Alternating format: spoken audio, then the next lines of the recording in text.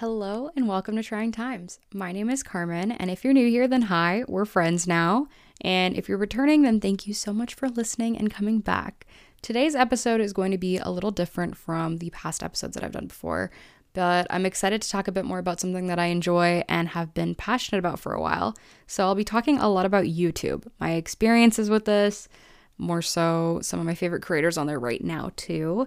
Yeah, this episode will be in part a very embarrassing one for me because there's so much that I'm thinking of right now as like YouTube comes to mind. The thing with YouTube for me is that it really takes me down memory lane, and I think it does for a lot of people because it's been around for so long. For me, however, some of that is just really embarrassing. I think a lot of it is embarrassing, but that's the beauty of YouTube. You live and you learn and you laugh.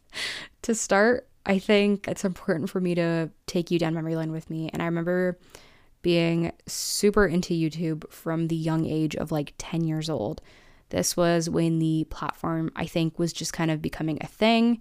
And I remember Chocolate Rain was the thing. And then Fred came up. We can't forget Fred. And then also Annoying Orange, a cultural reset, if you will. I'm totally kidding. It was just so much exposure to so many different things that people hadn't really been able to just see wherever before. So that was really cool because it was kind of like this glimpse into just everyone being able to have this creative outlet and do whatever they wanted with it. And at the time, I remember I was watching the Gregory Brothers, who were like this musical group in a way. They would create like remixes to songs or parodies. That was a really, really big thing at the time. I remember parodies were huge at the time. So they were like renowned for that, if you will. They were very big. I think they'd performed on like talk shows as well.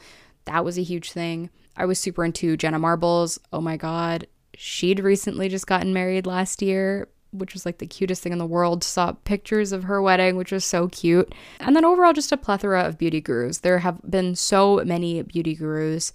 And later on, that changed a bit. I was super into watching O2L, Our Second Life, which was a collaboration channel with 6 people, I believe.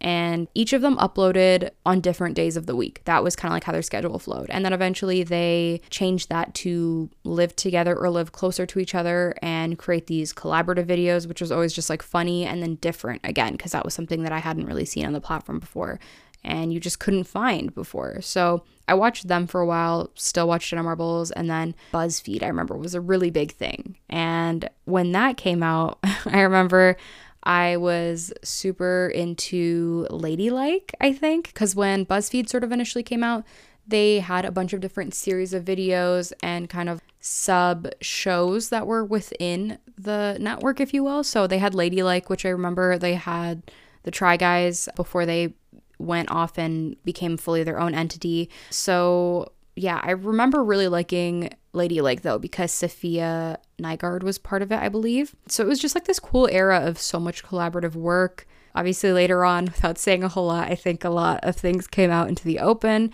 Everyone kind of parted their ways.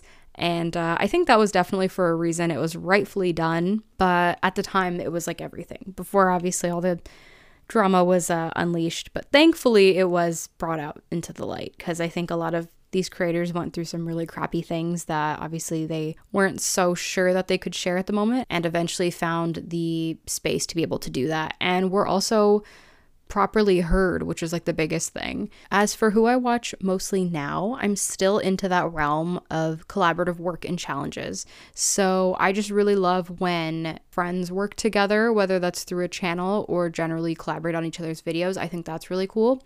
Recently, I've been super into the Sidemen, who I feel like I don't need to describe who they are really. They've just kind of been taking over the UK and a lot of the world too, I think. And I feel like I didn't even need to describe O2L earlier because I feel like so many people know who they are to this day. The Sidemen, though, are this group channel or a collaborative channel, if you will, from the UK. There are 7 members part of the channel. They do a lot of gaming videos, challenge videos, and also so much more content that I can't really sum up. So I watch them a lot. They upload every single Sunday. So they have like their days of the week called Sidemen Sundays. My sister and I get so excited to watch that every single week. And they're very consistent with content, which is just like really refreshing. And almost like overwhelming in an exciting way because there's just so much to catch up with all the time. I know they have like multiple channels, so they have their main channel. I just sound like a fangirl. Like, I'm just sitting here fangirl. I'm like, they have so many channels. No, but they do. They have their main channel. They have kind of like their extras channel where they do fun things on the side or react to things. I don't know. I don't even know how many channels they have in total, to be honest. I feel like there's like probably 3 or 4 that involve just like the group. So yeah, there's that. So I watch them a lot. I watch my fam, who, if you don't know, she is I believe she's 20 now. She did a lot of YouTube videos at first. My sister actually introduced me to her videos, but she did a lot of YouTube videos starting at when she was like, I think like 12 or 13, but she, around the time she was 15 and had moved and was living on her own, I believe, she done a lot of these like videos. Like she created this series that was like cleaning my room at 2 a.m. or cleaning my apartment at like midnight or things like that. Or I know in the last year she'd lived in New York in this beautiful place, and she still does live there now, I think. She lives in like the coolest places and decorates them in like these really cool ways and shares that entire process with her audience, which is amazing. And she has a very interactive style that I can say I don't think I've seen in a long time. So there's that. I think it's really cool to see someone who's so young, 1, thriving, 2, sharing honest stories and conversation about their experiences, and 3, also someone who's just hilarious. She's very funny and she's just super relatable, which I really love. So my fam is someone that I watch all the time. I know in December she was doing daily vlogs for a while, which was really cool, and she showcased the experience of her moving from her previous place in New York to, I believe, her penthouse that she's living in now, which was insane. It's so beautiful and it's so cool to see, again, someone so young have so much success and also have a really strong head on their shoulders. So that was really cool to see. So I love watching her. I'd highly recommend her if you haven't watched her before. And then the other thing that randomly enough I can't stop watching right now and I've been super into is bakery and cafe vlogs. So there's a lot of people who work at cafes or bakeries and will show what they do in a day, or how they prep for opening each day, and also, of course, how they make certain drinks or bake pastries. For some reason, there's a lot that have popped up for me on like my YouTube homepage that are these cafes in like Korea or Japan. It just makes me want to go to Korea and Japan because there's just a lot going on there, and there's a lot of things that I clearly need to try over there. But there are also some bakeries that are Japanese that are owned in Ontario, like in Canada, that I've seen. So this has been a really cool way for me to discover new bakeries that I do want to eventually try. Hopefully when the weather's a little bit nicer, make a few road trips and get to try out some cool bakeries. And yeah, that's been really, really exciting. I don't know why, but something about those videos is particularly relaxing to me, and also just fascinating to learn about what someone else enjoys doing and how they work.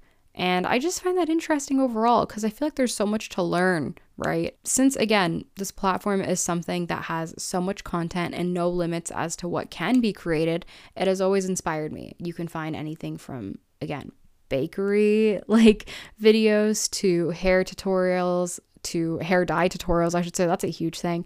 To short films. So I know that's a huge thing. One thing that I've experienced a lot of in the last year was I worked with Karen Ribe in the past many times. She's someone that I had on the show not too long ago, and we had a really, really wonderful conversation. She's also someone that I've learned a lot from, and I'm super glad that I've been able to have a lot of really creative and sort of like constructional conversations with before, which is really cool. She's someone that was very inspired by the idea of short film Sundays, sort of something that Issa Rae had done, I believe, is what she'd said. And she has in the past few years actually created a collective agency called The Collective, which we talked a little bit about in our episode that I am part of, which is really cool. And it's basically just like this creative group that gets to work on a lot of cool projects and gets to connect with a lot of cool people and bring their visions to life. So I think that's really exciting. But specifically for the past while, they've been doing short film Sundays as well. And they've been able to showcase such a cool range of what they're able to do. And different members of the team have been able to work on that and put in such cool ideas and then turn those ideas into a reality, which is really, really amazing to see. So I know that's a really cool thing. When I said short films, I just thought about that. So yeah, a lot of those films will range from like, I think even 2 minutes to like 10 minutes. I know there's just so much range in there, which is so cool. So definitely go check that out on YouTube. It's on K-Ray's channel. So if you just go type up Kayray, you can find that and find a lot of really great stuff. So I think with all of those given factors, growing up, there was just so much content to indulge in. There was so much to feel inspired by. I personally felt really inspired to create and upload my own content around the age of 13. It was definitely interesting to say the least. And I remember making videos with friends, like very random things that were completely unplanned. Probably not funny to anyone besides my friends and I, but I still gave it a go. It was definitely the type of content where it was like, you had to be there to get it. It was all inside jokes. And like that type of content never made sense to me. So I don't even think it was a type of content. So there was that.